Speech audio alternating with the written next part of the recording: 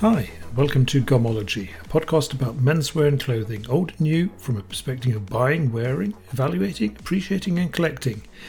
The idea is to provide a non-fashion view of what men might wear if they knew more about it and the stories that go with. There will likely be no mention of tailoring or pocket squares. This is Season 0, Episode 3, and in this episode my co-host is Sean from Glasgow. We talk buying decent clothes, getting value for money, at what point you might find peak value, and why buy better, buy less may not be the most sensible catchphrase.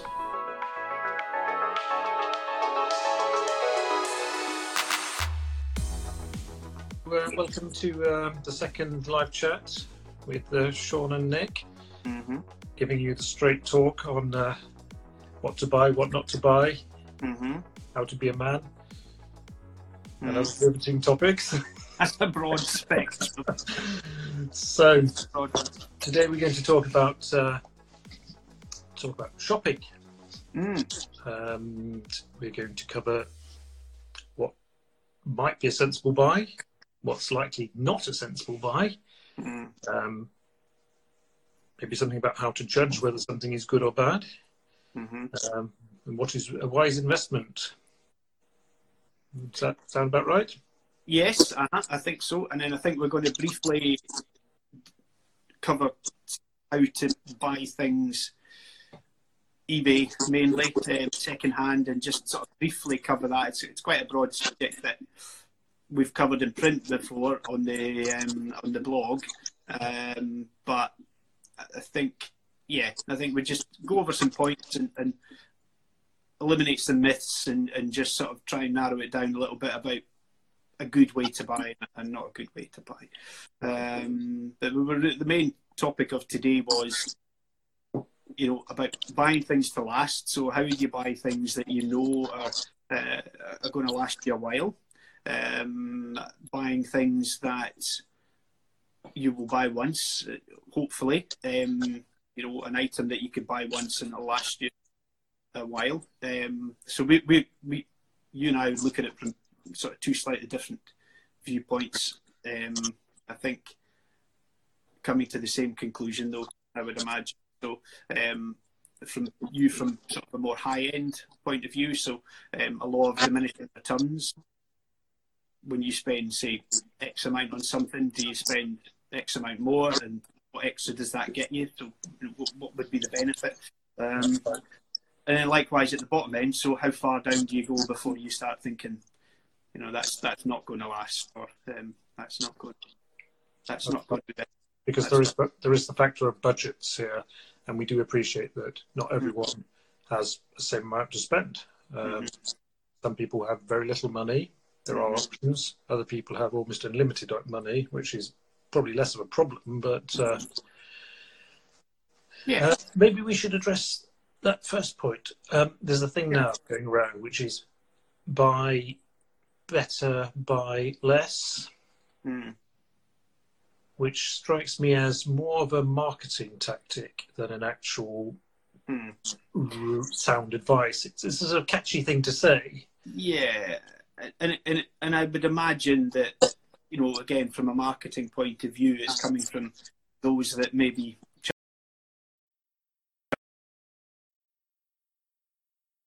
You okay, Jon? Yeah.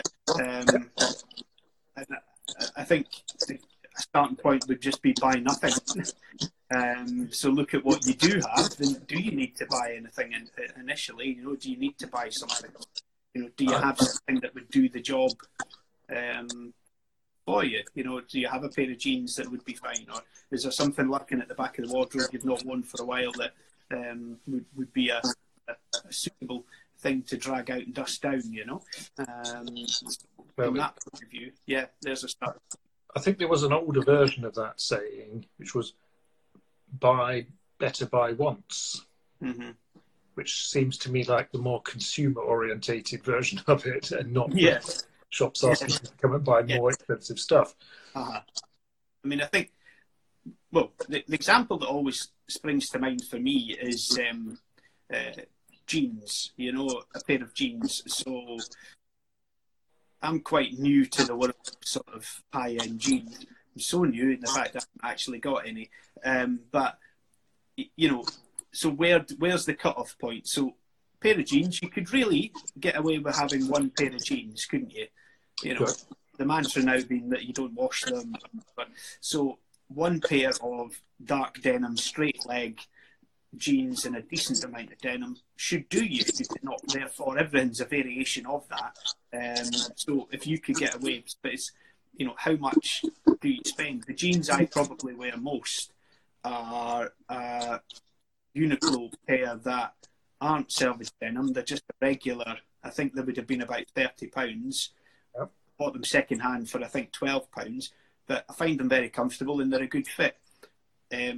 I find sometimes the thicker denims I find quite uncomfortable at times, and I struggle to sort of break them in. I've got a pair of Levi 501 sort of XX. I don't know what it means, but they're kind of very thick sort of selvage denim that I just can't seem to. And I reckon if I wore them every day, fine, and wore them in bed, fine, you know, or going swimming or whatever, but they just don't seem to break in. But you've probably got more experience on that than I have. I think if you washed them a couple of times, they'd loosen up nicely. Mm-hmm. But Uniqlo is a good point when it comes to denim, because Uniqlo make totally serviceable jeans. I mean, they're great value, and I can't stress that enough. I mean, value for money is a major point here. And there's often talk about selvage denim and so forth. Yes, that is normally meant to indicate a higher quality of denim, but it's not sort of the magic word that a lot of people will make it out to be. People who are denim enthusiasts, when it comes to selvage denim, they're thinking of denim woven on narrow shuttle looms, probably in Japan, a fabric with a lot of character, and will probably fade in unique ways when you wear it. But you also have selvage denim, which selvage really just means it has a self edge, that colourful stripe on the edge of the fabric, which basically you can do on any loom. So as a descriptor, it's meaningless. But the stuff that Uniqlo uses is selvage denim, and they're remarkably reasonable and a good starting point. You'd get a better pair of jeans for, say, £100, maybe £150.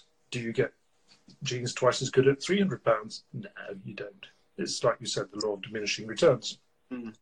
So what would you be looking for at £100 over the £50? What sort of, you know, so if you went and bought a pair of Levi, I don't know, 501s was always the one that was the popular jeans.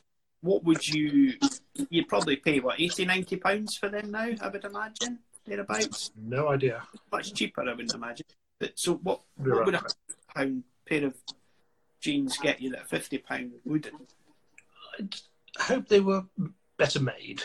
Then again, comparing it to Uniqlo is a bit tricky, because Uniqlo do make things really bloody well. Yeah. They'd be just different. A general high street pair of, you know, jeans compared with you know, something at sort of 2-3 times the price. What would be what would be the difference there? What would you be looking for? I'd think possibly better fabric, probably better sewn, probably made in Eastern Europe rather than Asia. Right. Okay. And once you're coming up to £200, you probably have more interesting denims. Now, I realise for many people, interesting denim is just, what are you talking about, man? But when you stroke your hand over your thigh and you think, that feels nice, then you've probably got an interesting denim. Right. Yeah. Okay. So the Italian denim they make now is the most environmentally conscious denim. It's absolutely perfect. I mean, the quality is top notch, but it is entirely featureless, which doesn't really do what you want, though. You don't want, certainly on jeans, you don't want huge logos on the back or the pockets. Oh, no. It just makes them, you know, there was a kind of phase for that about sort of 10 years ago, 15 years ago, where jeans were sort of a mobile advertising board, you know, and there would be And you don't want them sort of artificially ripped and torn and worn. And I mean, personally, I think a pair of jeans never looks as good again as the first day you have them. Mm-hmm. Straight from the box kind of thing, that feeling, you know. Yeah, absolutely. Nice and crisp and universally blue all over. Yeah. So moving downwards then. I'd say about 200 is about peak denim. Yeah. After that, you're not really getting much value for your money. And would it a lot sort of be then rarity? It will be rarer. It will be probably made in Japan. Hard to get.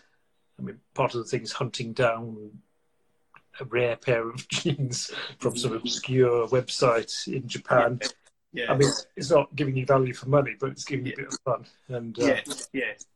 And I suppose, you know, a lot of people like that kind of thing, and that's fine. But again, yeah, it's like, will it get you anything that better? I think shoes is always one for me that I've always seen a very clear line in the more you pay, the better they'll be, you know.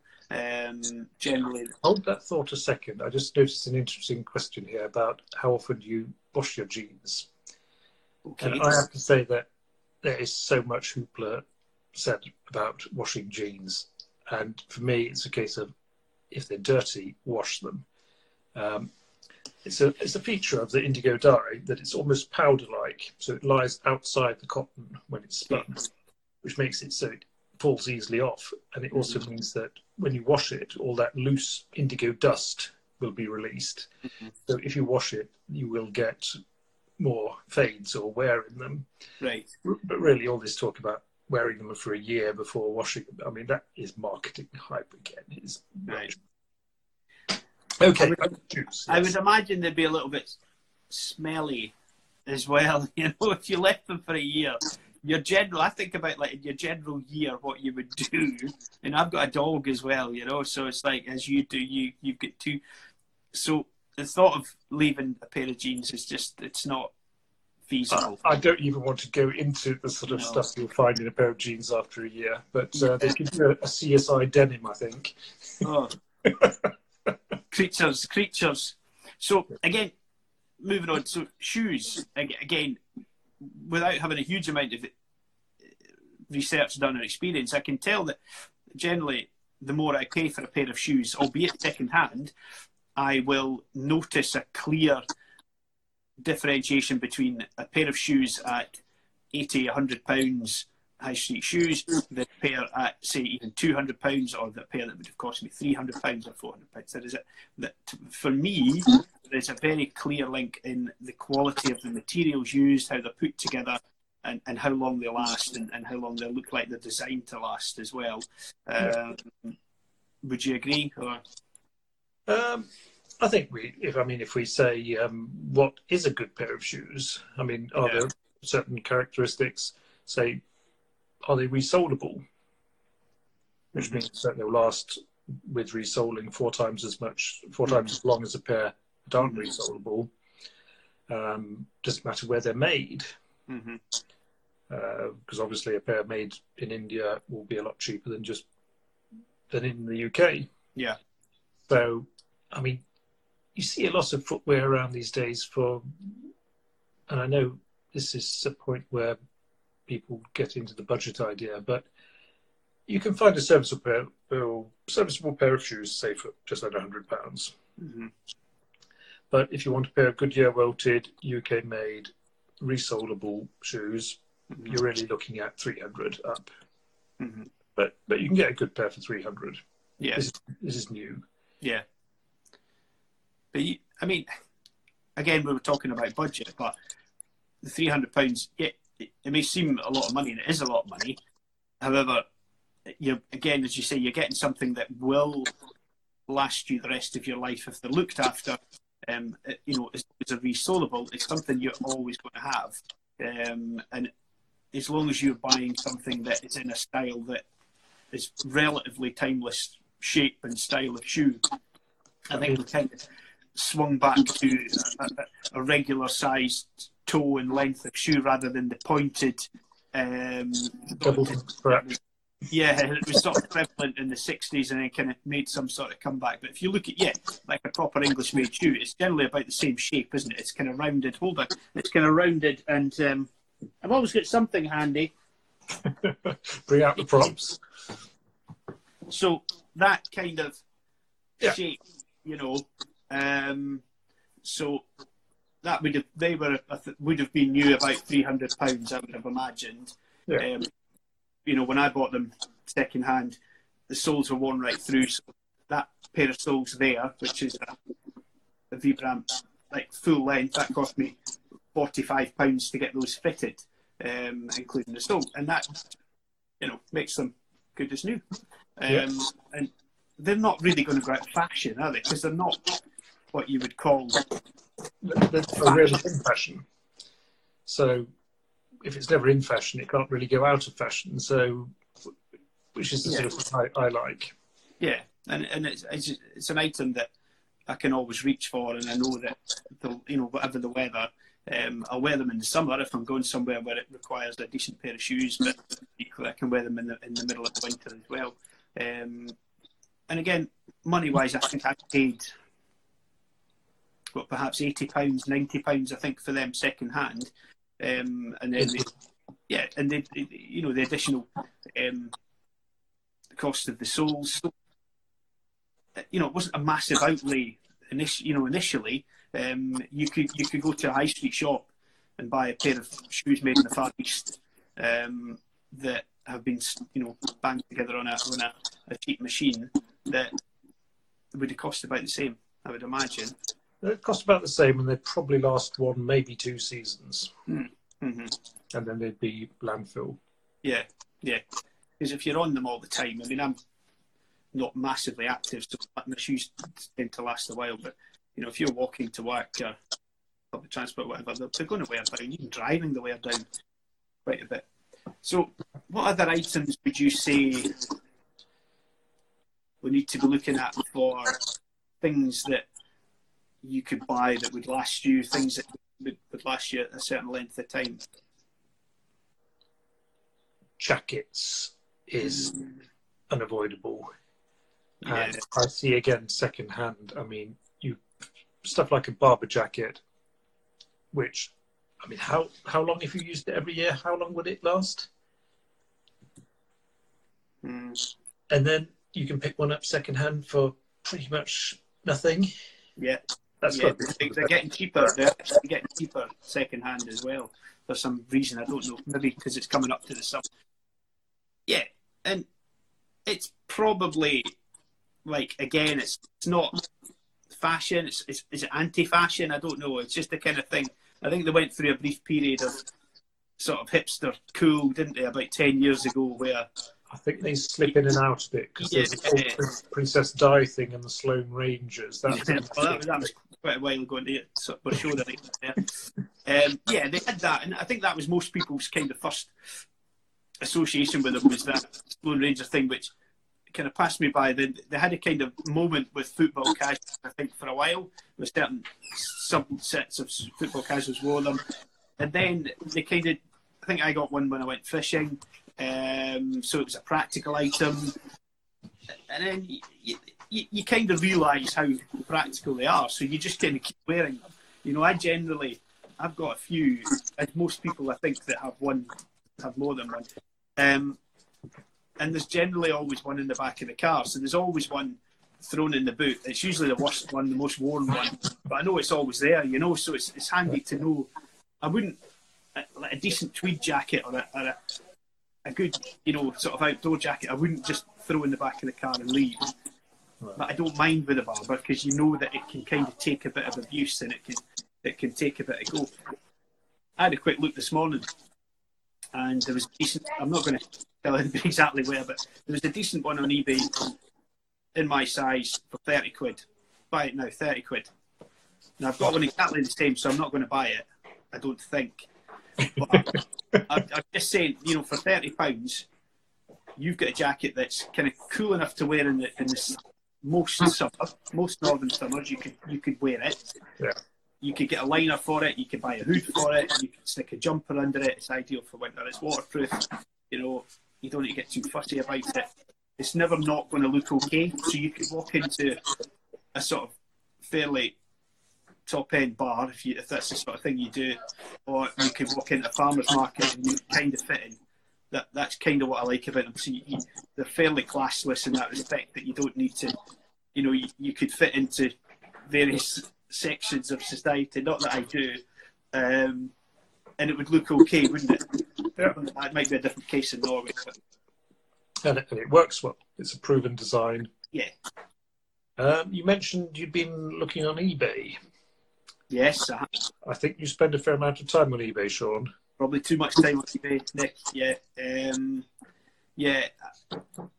I go through phases where I'll be looking for something particular. So, and I'll sort of narrow it down and start looking and building up a profile of the product. How many is there?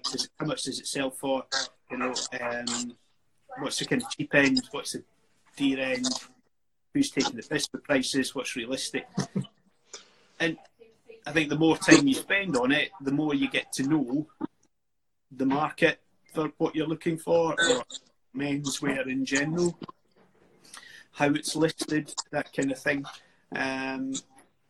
So I'd say it's probably 90% plus of the clothes that I buy, I'm buying off eBay to that point, because it's kind of giving me everything I need at the moment. It's giving me everything I want to buy. Yeah. Because it's quite an odd marketplace, really, because you have professional sellers, you have private sellers, you have new stuff, you have wildly second-hand stuff, cheap stuff, bargain stuff, from all over the world. Yeah, and I know, because you look for the bargains, and I admit I do look for the bargains as well, but I also look for the weird stuff, the odd stuff, the rarities. Yeah. It's where you can find stuff that you never thought you'd see for sale again. Absolutely. And that's when you've got to know that you buy, when you see it and it's there and it's once, you buy it. I've had quite a lot of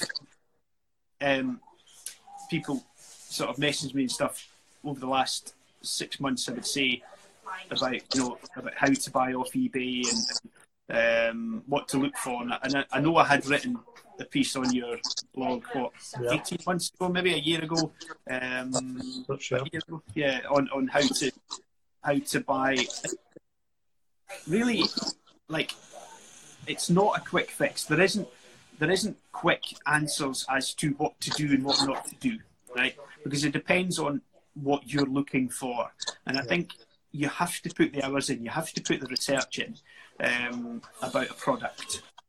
So you can't just wire in and go, right, I'm just going to look for whatever's there, and if something pops up that's nice, that's great.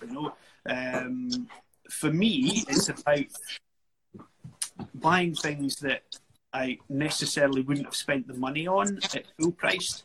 Yeah, I'm prepared to pay for something at a cheap price. So, and it's about getting a bargain, So if,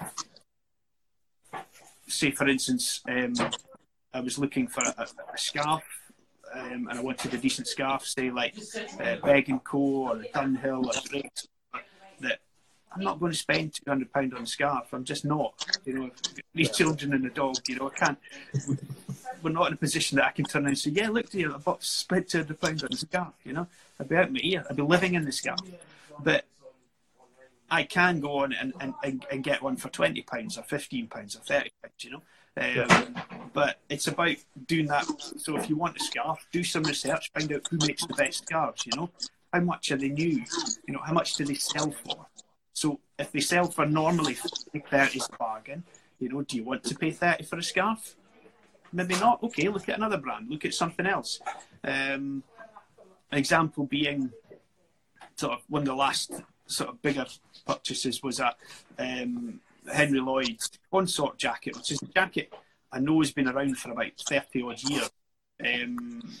Designed by a guy called Almis Carretti, who Italian guy, designed this jacket for Henry Lloyd to be a kind of all-in-one winter coat, light but comfortable, nice shape.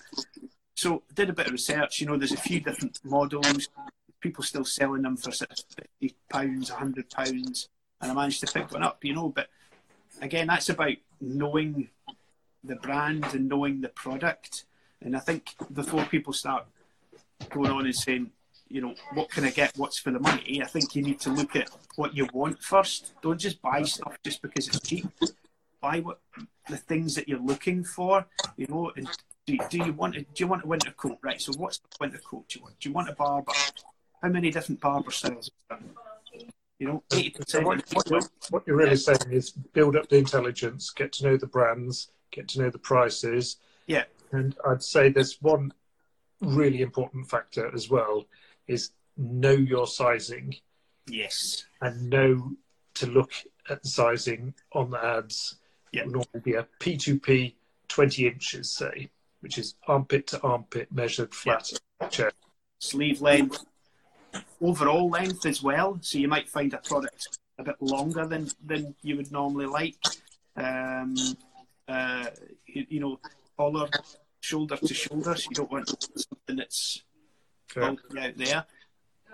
You and I know that sizing is not a standard thing. It's definitely not, and especially not when you move into vintage stuff.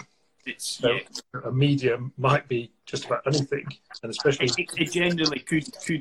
I've seen a medium being a 46 chest. I've seen a medium being a 36 chest. So you have to ask, and if they've not told you, which a lot of them don't, because it's easy to list something now. So you can list something on your mobile phone in 5 minutes, and it's easy for people to do that, and they won't list the sizes. If you're interested and they want you to buy, ask them the questions, ask them the measurements you want, and if they can't give you them, walk away. The other thing that people have asked about is how to buy. So buy it now, bidding, making offers. And again, if it's a buy it now, it's at the price you want, just buy it. That's nice and simple. Just, it makes it easy. People put the buy it nows on because they want a quick buy, but actually buy it nows take longer to sell. So buy it nows can sit there for a long time, but if a seller wants to keep something on for a while, they'll put it on a buy it now. If it's on a buy it now and you're not quite ready to commit, save it, just store it. Save this, it'll be there. It won't disappear overnight. Offers, I think if you're putting an offer in for something, don't take the piss. So if something's £30, don't offer them a tenner, because you get 3 offers or something. It's no point. That's pretty much a golden rule, though. Don't take the piss. Yeah, because that's how it operates. The wrong foot. It operates on a don't take the piss basis, but there's plenty of people do. So if something's £30, I would maybe go in at 22. When we talk 22, and they say, hey, 25, and But anyway, bidding, which is the way most people will still do it. When you're bidding for something, you still have to have a price in mind. So again, I'll look at £30. If you're prepared to pay £30, right, don't try and bid in at 20 at the last minute, because you'll lose out. If you're going to lose out, you'll lose out. If you're prepared to pay 30, put a bid in for 30 with 10 seconds to go or less. I would even go down, depends on your broadband speed, but 6 or 7 seconds. Yeah, it's like, 6 or 7 seconds. Put in your top bid, but don't put in £30. Put in £30 and 8p, because if somebody else puts in £30 before you, they'll get it. So put in £30 and 8p, or £30 and 10p, or 12p. Okay, so then you guarantee it. Don't put in £35, because you're not paying £35. If you say you're going to pay £30, pay £30, right? And you can walk away. Don't get annoyed because you've lost it for £4, right? It's silly. It's silly. If you're prepared to pay £30, think about it and pay £30. Don't then go to 34, because then you'll go to 38, 42. That's a pro tip, Sean. And the 10 seconds before the end is also very important, because if you're doing it, say, 3 minutes before the end, and you see you're outbid, you increase it. You'll increase it, and then you get caught up. Suddenly you've spent 75 on it. Yeah, and I think end times as well. So unless something's ending at 9, 10 o'clock at night, especially on a weekend, that's the time you want. If you're a seller, you want to end stuff, because that's when people have had a couple of drinks. They're sitting there bidding. If something's finishing on a Monday lunchtime, you're going to get it. There's a good chance you're going to win it if it's on a Monday lunchtime it's finishing. So kind of bear that in mind as well. again, there's not a quick fix. It's just research before you go in and start looking for something. You know, don't randomly buy 80 quid's worth of crap from Woolworths clearance line or whatever, or, you know. Really, a lot of this advice also goes for buying from charity shops, doesn't it? And second-hand shops. I mean, doing the intelligence, knowing the brands you're after, or the brands you might be after. And again, knowing sizing, qualities, knowing what to look at. I mean, I'm always, whenever I find something, I'll be looking at what is the fabric like, where it's made. Synthetics, I just tend to avoid straight away. I'll spend more time looking at a good brand than a brand I've never heard of. Our charity shops tend, on the whole, the sort of high street things like Marks and Spencer, Next. They tend to come up a lot in high street brands. There's a shirt brand, Charles to Write. I think it's an online shirt brand, maybe. Every time we go to I think it's one of the ones that sort of make out that there's several row or something like that, isn't it? Thank you. My wife's blending something in the kitchen there. I mean, they look okay, but, you know, how many business shirts do you know? But I think with charity shops, the difference is it's that buzz where you don't know what you're going to get. So you go in and there's a rail and you don't know what's there. It's a completely different way of doing it. And I can understand why people get quite excited about charity shop shopping. I just don't do it that much. You know, we've got a few, I would tend to buy books from charity shops rather than clothes because I can generally never find anything. Well, there's a lot of visits made with no return at all. Yeah. I mean, we just have the one big place locally, and I'll go in there every Saturday. You can almost set the clock by it, and I'll find something good 3 times a year if I'm lucky. Right. I found quite a lot. I was on holiday. You tend to find the more affluent the place, the better stuff you get in charity shops. You know, we were on holiday last year, and we were in a little village called Shaftesbury, where, you know, the film The Hovis advert there. You know, the Gold Hill where the little boy pushing the bike up the hill. Yeah. You might have seen it. There was about 10 charity shops in a row, and there was lots of good stuff, and I got lots of decent stuff, and that was my holiday made. You know, I was quite happy. Like, I could anything anybody wanted. I got to go to these 10 charity shops in a row, and I picked up John Smedley jumpers. I got, you know, decent, it's just lots of decent stuff from them. But you don't, you know. The ones around here, most of them, it's okay. There's 1 or 2 decent things, but on the whole, it's you know, it's fairly bog standard. Books, I would tend to always get something. The way it works here in Norway is that it's basically the Salvation Army, and they collect stuff all over Norway, and it's sent to one sorting facility where the pickers also have a fair idea of what stuff might be able to sell for more.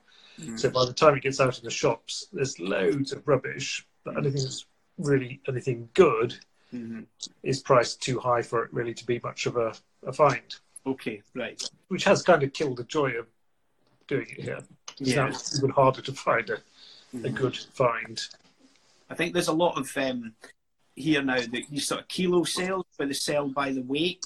I've seen that, yeah. I've never been to one, but there's usually a few on a monthly basis in Glasgow here, and I'm assuming it's the same everywhere in the UK, where you pay per weight, and I can't help but thinking, what's the chances of picking something up decent? You know, they know what they have. Yeah, I think it'll have been filtered somewhat by the time it reaches the consumer. It may have been filtered somehow, you know, but you know. I'm a great believer in buying second hand. You know, it's a way of life for me now, and it's how I buy stuff. And I don't think I'll go back. You know, but again, it's allowing me to buy things that I wouldn't normally pay for. I wouldn't normally buy stuff as expensive. You know, and that's where I'm able to, again, apply the principles of buying once and not having to rebuy, but doing it on a second-hand basis. So, and we'll be able to apply the second-hand market is so huge and so, I almost say, transparent now. I mean, you've got eBay, but you've got stuff like Depop, and you've got all the small ads. Market as well. You've got the vintage shops. And there's just so much around. I mean, if we said, stop making clothes today, I mean, it'd be years before we needed to produce anymore. Because you know, clothing, it lasts. If you look after it, it lasts. You know, if you don't, like, if you're washing it, wear it at the right temperature, if you fold it and put it away properly, if you know, with jeans, if you hang them upright, trousers, shoes, put your shoe sleeves in, you know, things will last you if you look after them. And again, if you've bought something that's a little bit more expensive than you perhaps normally would, you'll tend to, again, take a little bit more care of it and look after it more, whether it's polishing your shoes up a little bit more often, or you know, sort of making sure the jacket's on a proper hanger, that kind of thing. These are all basics that have been going over since time of Moses, but they're truisms, you know, that it's absolutely true that if you do that things will last you longer, you know. Yeah, definitely being careful about washing. I mean, I have stuff I've been wearing for, I don't know if I should even admit to this, but I've been wearing it, say, for a year or two on and off. Yeah. And I haven't washed it yet because I know I haven't spilled ketchup down the front. Yeah. No, I'm not a sweaty monkey. I hang things up carefully, let them air out, and I'll wear them again. Yeah. And also, I noticed the programs on the washing machine, the normal 40 degree is a really harsh wash program. There are ones that will give a nice clean, which use less time, less detergent, less water, and are so much easier on the garments. Yeah. I mean, we've got a 15-minute 1 hour washing machine that you can put to 30 degrees. You can have on a slow spin, and if it's knitwear, especially like lamb's wool or cashmere, I would tend to just use that. Yeah. But then it's not next to your skin.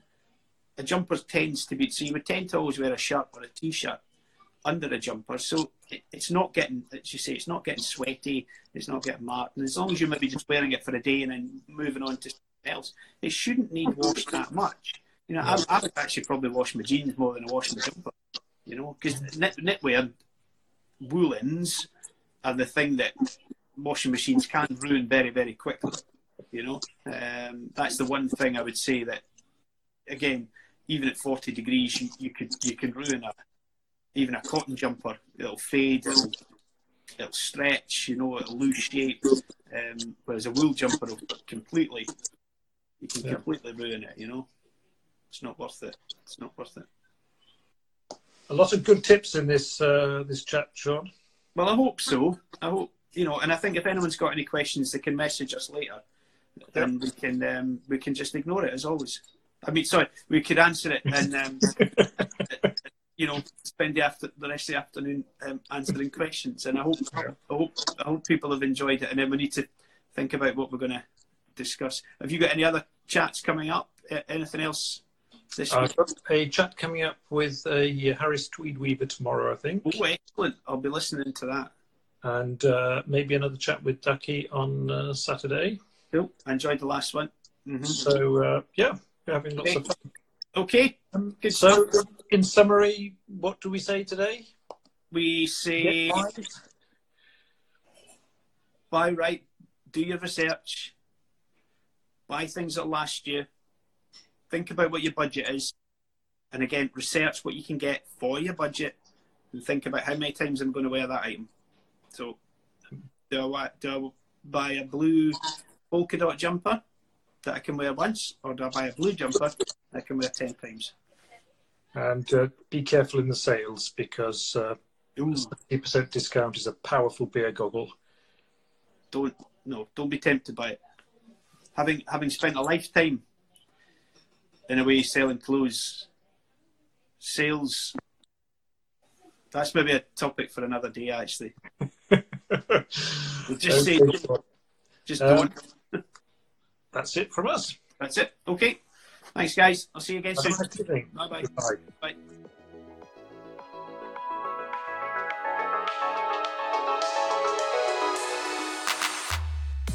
That's all for this episode of Gomology. If you enjoyed this, please do subscribe and I would really appreciate a good rating. Thanks for listening in and see you next time.